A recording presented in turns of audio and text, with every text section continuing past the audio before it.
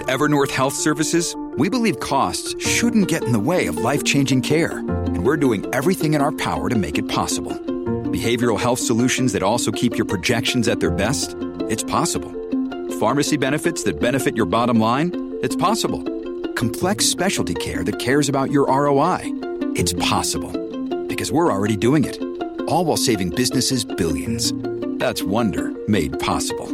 Learn more at evernorth.com/wonder. It's the Larry Kudlow Show. Free market prosperity starts here. Now, here's Larry Kudlow. Welcome back, folks. I'm Larry Kudlow. Happy New Year to everybody. I don't mind broadcasting New Year's Eve. What the heck? There's a lot to talk about. Anyway, our next guest, Ambassador John Bolton, former U.S. National Security Advisor, former ambassador to the United Nations, currently chairman of the Foundation for American Security and Freedom, and his latest book, The Room Where It Happened, a White House memoir. Anyway, John Bolton, welcome. Happy New Year. Happy New Year. Glad to be with you. Good boy. So, John, I guess I'm going to have to embarrass you by talking about this really great New York Sun op-ed piece, which has gone throughout the Internet. The right role for Bolton. The right role for Bolton. It's not an endorsement for president, but they'd like to see you run for president and restore foreign policy as a topic of debate in the Republican primaries. I know you're a longtime believer in tough defense spending, peace through strength. I was your colleague in the White House. I think you've got some good supply-side tax-cutting blood with you, inside you. And I also think, John, and I want to talk about this for a second, boosting the defense budget, one of the best ways to do that is to grow the economy with the right incentives. Economic growth throws off a lot of budget revenues that can then be put into the defense budget. That was the Reagan model. Correct me if you think I'm wrong, but I think that's the kind of thing you could inject if you throw your hat into the ring. What do you think, John Bolton? No, I think that's right. Look, a strong American position in the world, I think, is critical to maintaining the kind of economy we want at home. And the other side of that coin is you cannot maintain a strong position internationally without a strong economy. So the two, to me, go absolutely together. What I've been concerned about for a number of years, and I'm especially concerned about it as we look toward 2024, is a lot of talk about domestic issues that get political attention but are really not critical to the security of the country. And I think we face a number of threats around the world that really could make 2024 more like an election from Cold War days than from the days since the Soviet Union collapsed. I mean, starting with a war in Ukraine that's now been going on for almost a full year. So it's a question, I think, for American politicians and for the people in an election cycle to say, we want to hear more about what your views are on the threats the United States faces around the world. Yeah, I mean, what's your assessment of America's role in the world, America's standing in the world? Well, I think at the moment we're seen as being adrift and not paying enough attention. And I think if you look at the threats that are emerging, I mean, take China as one. I think we've come to the realization somewhat late about the extent of the Chinese threat. It really covers all of society, economic, political, as well as military. But countries near China are doing amazing things because they're very worried about what's going on. Just a couple of weeks ago, the Prime Minister of Japan announced that they would more than double their defense budget in 5 years to get up to the 2% of GDP NATO target, and making Japan, and listen to this, making Japan the third largest military in the world after the United States and China. So there's a lot going on here, and I just think politicians, especially those who have isolationist tendencies, don't want to talk about these threats, but I think it's important for the citizens as voters to hear what the threats are, and then they'll decide what they want to do. Is Joe Biden intimidated by Putin and Xi? Is he intimidated? Is he afraid to really put his best foot forward, or America's best foot forward? Well, I think he is. I think the Ukraine war is a good example. U.S. policy, I think, throughout has been a day late and a dollar short. It has not rallied the NATO alliance despite a lot of patting ourselves on the back. We still don't have Germany or France contributing adequately to the effort. And I think Putin's constant bluffing about using nuclear weapons and the threat of a larger war has deterred Biden from really doing what we should have been doing.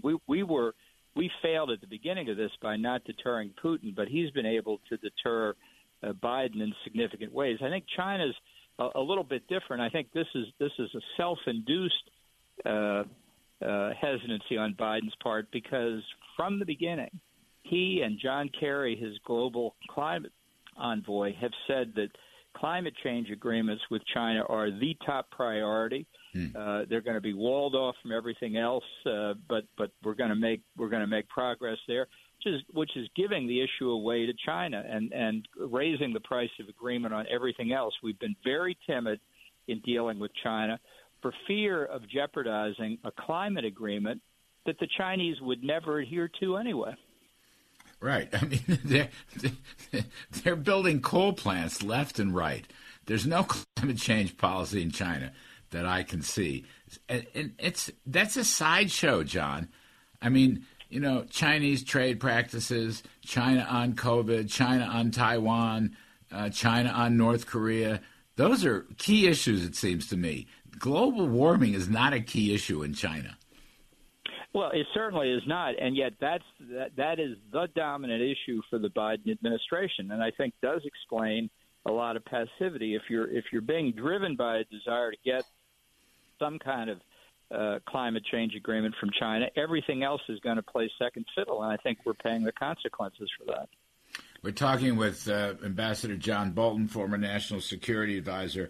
John, what about the domestic economy? I mean, in this Sun article, it reports Mr. Bolton describes his own platform as fairly standard Republican fare with a libertarian edge, cut taxes, reduce regulations, get the government off the back of the people, and let the economy grow. Now, John, that's fairly standard for us Reagan guys, all right, and Trump guys, too, to some extent. But the Republican Party doesn't always talk about that. I mean, 18 or 20 Republican senators voting for omnibus.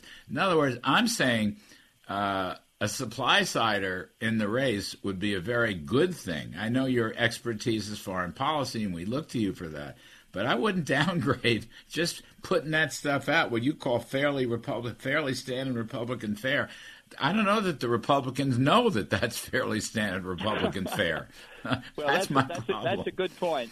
No question about it. We've got a lot of sort of emerging social democrats in the Republican Party for reasons I don't fully understand, and a lot of people who, honestly, for whom the concept of fiscal responsibility is alien to their nature. But when you have the share of total GNP that the government is taking expanding year after year, you're crowding out the private sector. You're not enhancing growth. We've got an entire rhetoric by Democrats and liberals about government expenditures, investments. We're investing in this and investing in that, when all they're really doing is simply transferring income from one group to another or engaging in programs that don't contribute to economic growth. I think your point has always been, and I remember from discussions in the White House, the more economic growth you have, the more you're free to do other things with it. But if you're not promoting growth, you're only talking about redistributing scarcity. I think it's a winner for Republicans to stress economic growth. I know that's been your view, and I think in 2024 it could make a big difference. John, are you worried about isolationist strains in the Republican Party? I am. I think, there have always been traces of them. I think we're seeing more of it now. In fact, I've written a pretty long piece for National Review I hope will be coming out soon to try and address that.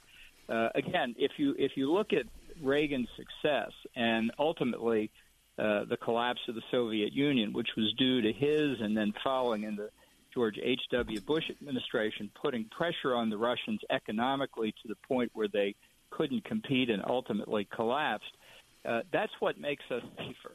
it's not American strength that's provocative in the world. It's American weakness that's provocative. And the peace through strength approach Reagan had has ample precedent in history, and I think proved to be a winner in the Cold War. I think it can do it in this confrontation we're seeing now with China, too.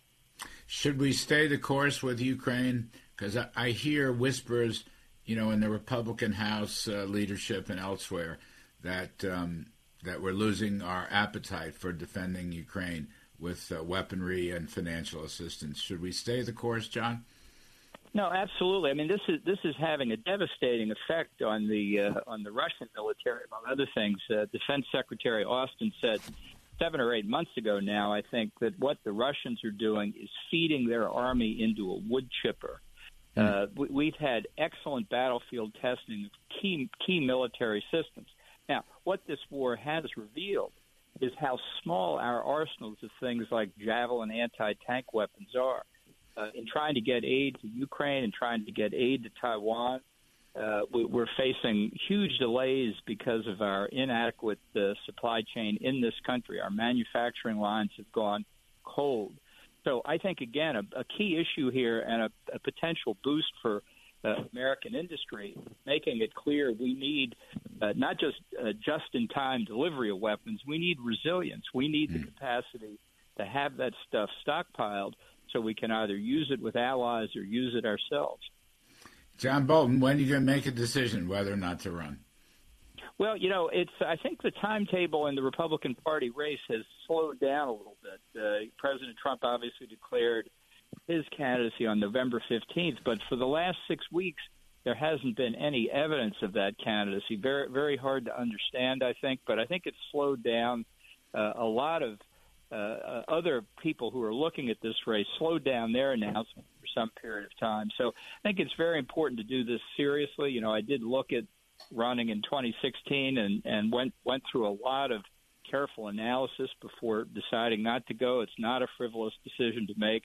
So I think it's important to take adequate time and look at the environment. All right, John Bolton. Whatever you decide to do, keep the pressure on for good policies. We need you out there.